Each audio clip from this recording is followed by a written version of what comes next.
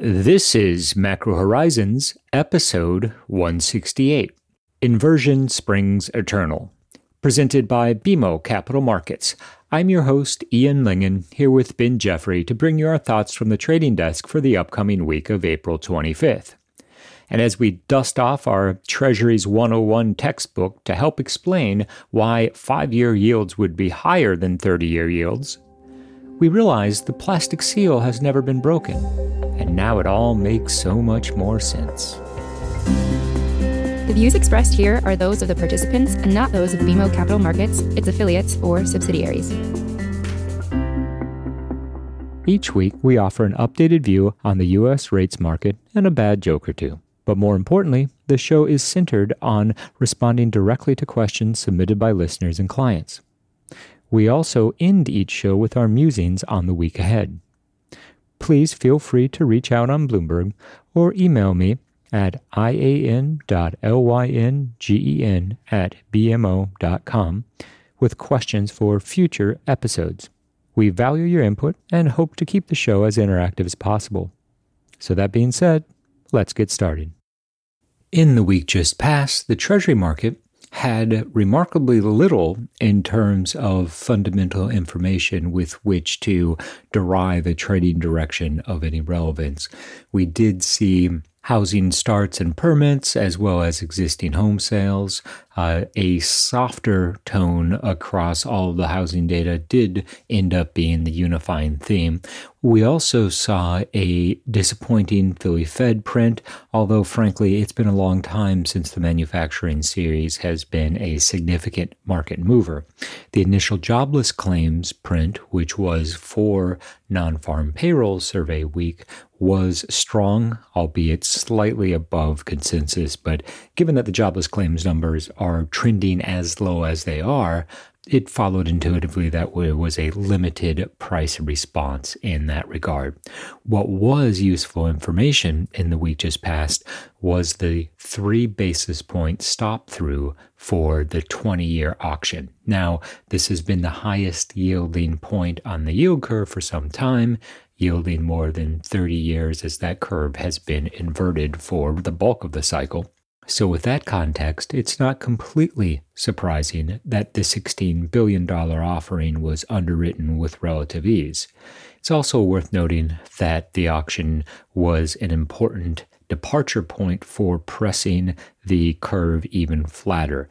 Now, some of the flattening was already underway, but we really didn't make it to breakout momentum until the 20-year auction.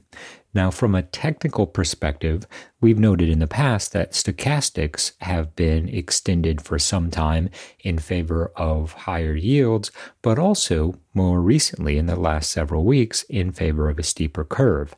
So with both fast and slow stochastics above 90, the market was primed for at least an extended period of consolidation, at best, as was realized, a meaningful correction toward a flatter curve. The reinversion of the 5/30s curve speaks to the strong fundamentals behind wanting to own longer dated duration as the Fed and increasingly other major central banks push forward with the process of monetary policy rate normalization. Now, we've heard recently from the ECB, we know the Bank of Canada is on the move, as well as the Bank of England, to say nothing of the Reserve Bank of Australia or New Zealand. So upward pressure on policy rates has been thematic, and we don't expect that will change anytime soon. What will be more fascinating is the extent to which the full cycle that has already been priced into the Treasury market remains as such, or if it's ultimately extended. It's easy to envision a situation where we head into the May 4th FOMC meeting expecting a 50 basis point rate hike and confirmation of the runoff of the balance sheet. And upon delivery, the market simply looks at the 50 basis points and says, okay, comfortable with that cadence, not only for the June meeting, but also further out. And that would be a clear trigger for additional weakness in twos, and it would accelerate the flattening and the depths of inversion that one might anticipate. our take on the shape of the curve, particularly 2s, 10s, as well as 5s, 30s, is that we'll drift flatter from here, and the market will ultimately find itself in a situation where the zero level functions as a focal point, and the curve oscillates on either side of that as a function of the perceived pace of rate hikes and any increasing risk that the Fed has prematurely brought the recovery to an end. So, Ian, where should we begin? 3% or the curve? Well, Ben, frankly, it's part and parcel of the same conversation. We saw 10-year yields back up to effectively 3%, technically a little bit below there during the early parts of the week. That elicited a reasonable amount of dip buying interest. We then saw a very strong 20-year auction takedown, which added to the curve flattening pressure. The 5s, 30s curve reinverted, 2s, 10s off dramatically from the steepening peaks, and now we find ourselves in a situation where we continue to ponder whether or not we actually will see a 3 handle in 10-year yields in any sustainable fashion. Now, the two technical levels that we had been watching were obviously the handle change at 3%, but then that 326 level, which represented the yield peaks from the last cycle. Now, that would clearly be a strong buying opportunity in the event that we got there. But given that there appears to be something of a stabilizing bid, it will be very informative to see how the next 2 weeks play out in terms of trading in the Treasury market. My focus at the moment is on Wednesday the 4th and Wednesday the 11th. On the 4th, we will get the FOMC decision in which we're anticipating a 50 basis point rate hike and a balance sheet runoff announcement, but we'll also see the refunding announcement for the May series of 3, 10, and 30-year auctions. The following Wednesday, the 11th, is CPI Wednesday, and within the April data, we'll get the first look at how relevant the base effects are going to be and the extent to which they can bring the year-over-year prints in headline and core inflation off what I suspect will be the cycle peaks established in March. And I want to circle back briefly to what you touched on, Ian, which is last cycle's peak in 10-year yields at 326. The fact that we're even having a discussion about how much further 10s can sell off beyond 3% after we've seen just a single 25 basis point rate hike this cycle really gets back to this idea that we're in the midst of a very condensed economic, business, and monetary policy cycle. Remember, the last time around, the Fed delivered liftoff in December 2015, kept rates on hold for a full year before ultimately delivering on that quarterly tightening cadence that concluded in December 2018. So 3 full calendar years to see the same degree of bearishness play out that we've experienced in effectively a single quarter. And given what we saw in terms of how the last tightening cycle ended, the upper bound of the target range to 250, a sharp correction in equities at the end of 2018, and then the very quick pivot to an on-hold stance from the Fed, has already led to incoming questions on just how long this equilibrium between 10-year treasuries near 3% and domestic equities that are holding in quite well can persist. And I think that part of that comes down to the way that Powell and the Fed have framed the relevance of inflation to this cycle. Now, typically containing inflation with tighter monetary policy was presumably done at the expense of the employment landscape. This cycle, however, Powell has emphasized the importance of price stability for hiring plans and hence identified inflation as the public enemy number one, as it were, for the real economy.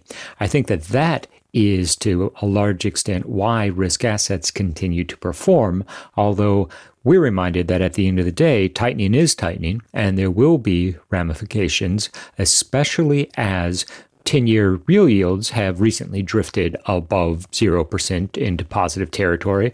Now, whether or not that ultimately ends up being sustainable is a different question. But from a market's perspective, the Fed has been effective in signaling their willingness to tighten at the risk of slowing the recovery, and the market has taken up the mantle and effectively tightened even further for the Fed, as evidenced by how much is priced in the Fed funds futures market, as well as the positive skew to real yields. And along with the outright level of 10-year real yields that, as you point out, Ian, moved from decidedly negative territory into positive territory for the first time since 2013, it's also worth discussing the speed with which that's occurred. If you look at the price action in 10-year reals on a month-over-month basis, the size of the pickup we've seen in such a short amount of time has only occurred a handful of times over the last 3 cycles. And unsurprisingly, the tightening in financial conditions has also been very fast. But given the easy extremes that financial conditions started out at, in outright level terms in the FCI, financial conditions are still much easier than they had been at any point before the pandemic. And I would argue that it's this dynamic that helps account for the fact that the S&P 500 is still within 10% of its all-time high. Another aspect of the recent price action that I have found fascinating is the commentary around the steepening of the yield curve.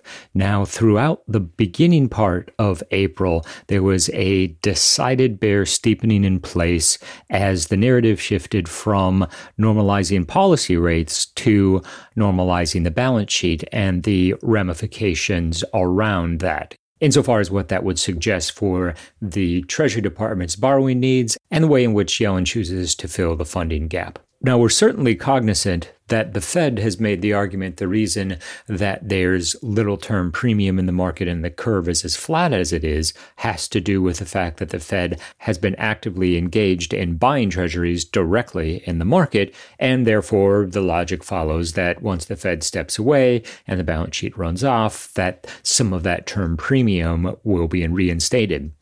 My interpretation, and Ben, I'll be interested in your thoughts on this, is that that does hold true insofar as all else being equal, you remove the Fed as a buyer, you let the balance sheet run off, you need to find other funding sources, that you should have a steeper curve. But the reality during this cycle is the aggressiveness on the rate normalization front will overshadow any steepening impulse and lead the curve back to this flattening bias with the potential for reinversion sooner rather than later. Ian, I would completely agree and would actually add the point that maybe the steepening we saw in the early part of April was the market reflecting exactly that dynamic that you just highlighted. There's some debate whether the process itself will begin in May or start in June. In practical terms, the macro difference there is negligible, but it's the issuance implications and what was broadly expected to be a steeper curve resulting from QT that I would argue pulled 2s, 10s, and 5s, 30s back from inversion. And now that the market has had an opportunity to trade that impulse, attention is shifting to the tightening part of quantitative tightening in an environment when we're already starting to hear rising chatter about recession risks, how growth is going to fare given what appears to be mounting headwinds, in a world where there's far less monetary policy accommodation and fiscal support, considering the gridlocked situation in Washington that we'll be heading into midterms in November, where I would argue it's expected that Republicans are going to gain control of at least one of the chambers of Congress. And this matters not just for growth, but inflation as well, and is another contributing factor to the artist formerly known as transitory. We saw used auto prices fall month over month in March's inflation data, and on the 11th, as you touched on, Ian, the degree to which that continues or becomes more widespread in April's inflation data is going to be especially topical now that the stimulative effects of the unprecedented amount of fiscal spending we've seen have started to work themselves out in a more material way. That certainly doesn't mean we're on the precipice of a swift return to sub 2% year-over-year inflation, but it does on the margin hint that maybe the peak acceleration of consumer prices is behind us. Well, I think in practical terms, just looking at the math behind the base effects, most people are expecting that core year-over-year inflation will be sub 5% by the end of the summer. I think that that's a reasonable assumption to bring into the next several months of trading. And it also puts into context some of the responses seen by other major central banks.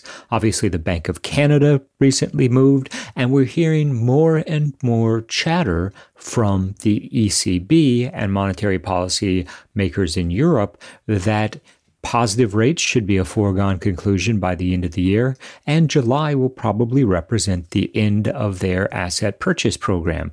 What this does is it not only, and intuitively, puts upward pressure on front-end rates throughout a variety of global fixed income markets, but to some extent it also lessens the burden put on the Fed to be the only central bank out there normalizing rates to offset inflation. Now, to be fair, Powell wasn't the first one out of the gate. As we know, the Bank of England started hiking rates. The Reserve Bank of Australia, as well as New Zealand, have been on the move. So while this might optically appear to be a coordinated move in terms of global monetary policymakers, I would argue that it's more akin to major central banks pushing back against the same underlying set of fundamentals, i.e., inflation expectations risking no longer being well anchored. And on the topic of inflation expectations, I also just want to flag that after looking at the latest leg of the sell-off that brought 3% 10s within range, unlike earlier this year, that was not a derivative of higher inflation expectations, and in fact, it was real yield driven, kind of getting back to that discussion we had earlier about 10-year reals moving briefly positive. And from the Fed's perspective, I would argue it's precisely that variety of an increase in rates that the Fed is pursuing. Higher real yields that weigh on economic activity and come at the expense of inflation expectations. Now, 10-year break-evens are still unquestionably high, well north of 280, but they have pulled back from their all-time peaks set just a few weeks ago. And Powell is surely taking solace in that. And further to the point, Ben, I think that one of the underlying dynamics in the market is that this is a Fed credibility moment. So by that, I simply mean the market and a broad variety of investors need to be convinced that the Fed is not only able, but willing to follow through on the hawkish rhetoric and what that implies for higher policy rates. And as that occurs, what we'll see is break-evens begin to sustainably drift lower.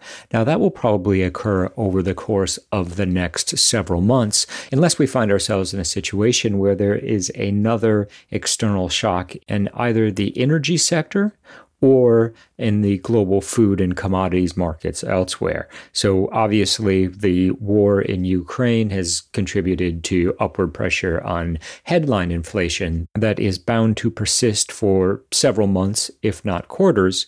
However, there's going to be an increasing divergence between headline and core inflation, and as core inflation drifts lower, I suspect that five-year forward break-evens will be the first gauge of market-based inflation expectations to come back within the range that the Fed would feel more comfortable. And from my perspective, at least, I think that will be the first indication that the Fed has succeeded insofar as they've received a vote of confidence from the market.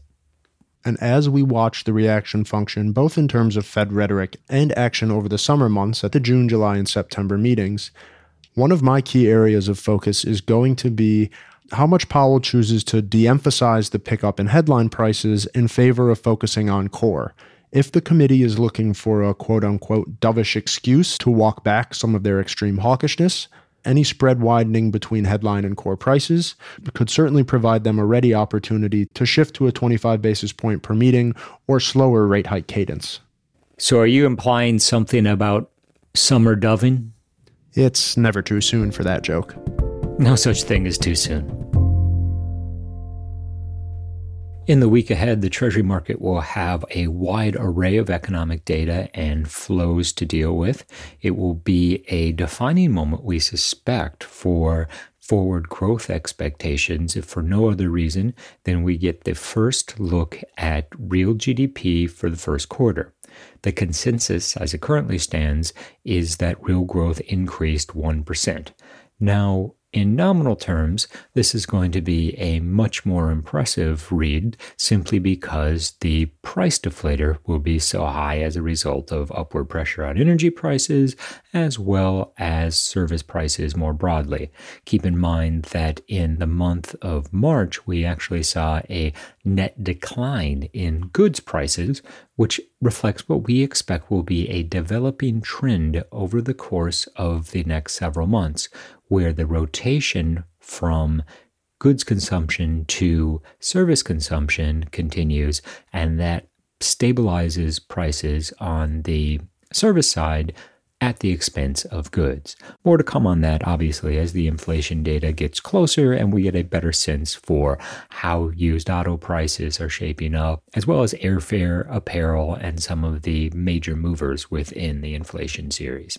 Let us not forget, we also see durable goods on Tuesday, as well as consumer confidence.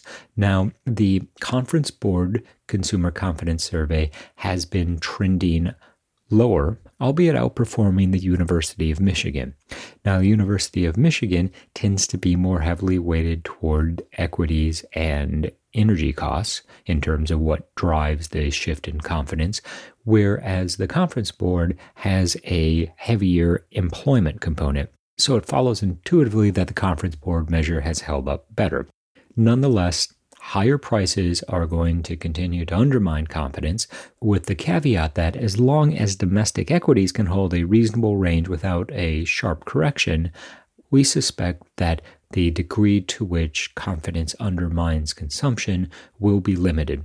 Let us not forget that there's also a reasonable amount of excess savings that was accumulated during the pandemic, and while higher prices will erode savings more quickly, we're still early enough in the process that consumption patterns are unlikely to be curtailed, with the exception of the bottom quartile of wage earners for whom we've already seen higher energy and food prices lead to more meaningful substitutions and trade-offs in the basket of consumption.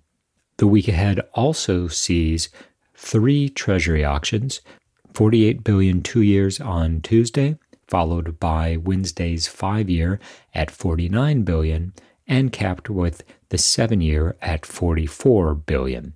We're generally apprehensive about front-end auctions in this environment, particularly the 2-year sector. While outright yield levels might be attractive, the influence of the Fed and the potential to price in more rate hikes will keep investors somewhat cautious, we suspect. Further out the curve we go, the stronger the case becomes to add at least incremental duration exposure, and so that leaves us optimistic on 7s, with a nod to the fact that the 5-year is simply going to be a function of terminal rate expectations at this point.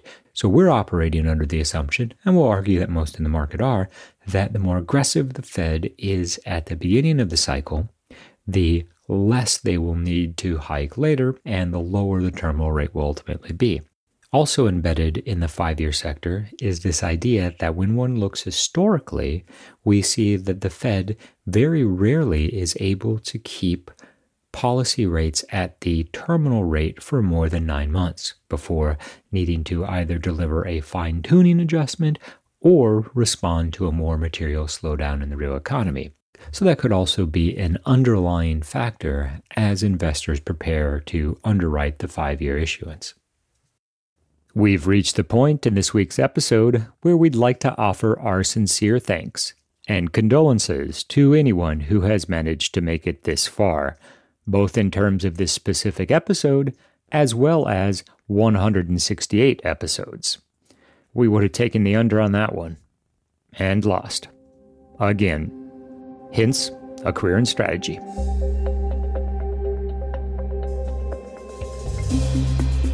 Thanks for listening to Macro Horizons. Please visit us at bmocm.com/Macro Horizons.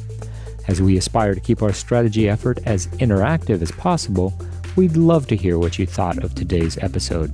So please email me directly with any feedback at ian.lingen@bmo.com. You can listen to this show and subscribe on Apple Podcasts or your favorite podcast provider.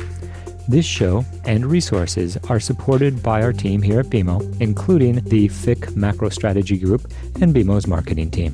This show has been produced and edited by Puddle Creative. This podcast has been prepared with the assistance of employees of Bank of Montreal, BMO Nesbitt Burns Incorporated, and BMO Capital Markets Corporation. Together, BMO, who are involved in fixed income and foreign exchange sales and marketing efforts.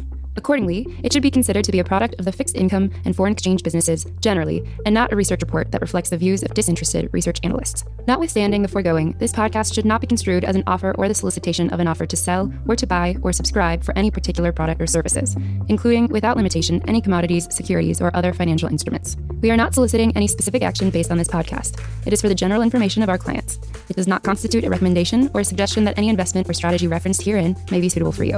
It does not take into account the particular investment objectives, financial conditions, or needs of individual clients. Nothing in this podcast constitutes investment, legal, accounting, or tax advice, or a representation that any investment or strategy is suitable or appropriate to your unique circumstances, or otherwise constitutes an opinion or a recommendation to you. BMO is not providing advice regarding the value or advisability of trading in commodity interests, including futures contracts and commodity options, or any other activity which would cause BMO or any of its affiliates to be considered a commodity trading advisor under the U.S. Commodity Exchange Act. BMO is not undertaking to act as a swap advisor to you or in your best interests in you, to the extent applicable, will rely solely on advice from your qualified independent representative in making hedging or trading decisions. This podcast is not to be relied upon in substitution for the exercise of independent judgment. You should conduct your own independent analysis of the matters referred to herein, together with your qualified independent representative, if applicable. BMO assumes no responsibility for verification of the information in this podcast. No representation or warranty is made as to the accuracy or completeness of such information, and BMO accepts no liability whatsoever for any loss arising from any use of or reliance on this podcast. BMO assumes no obligation to correct or update this podcast. This podcast does not contain all information that may be required to evaluate any transaction or matter, and information may be available to BMO and/or its affiliates that is not reflected herein. BMO and its affiliates may have positions, long or short, and affect transactions or make markets in securities mentioned herein, or provide advice or loans to, or participate in the underwriting or restructuring of the obligations of, issuers and companies mentioned herein. Moreover, BMO's trading desks may have acted on the basis of the information in this podcast. For further information, please go to bmocm.com/macrohorizons/legal.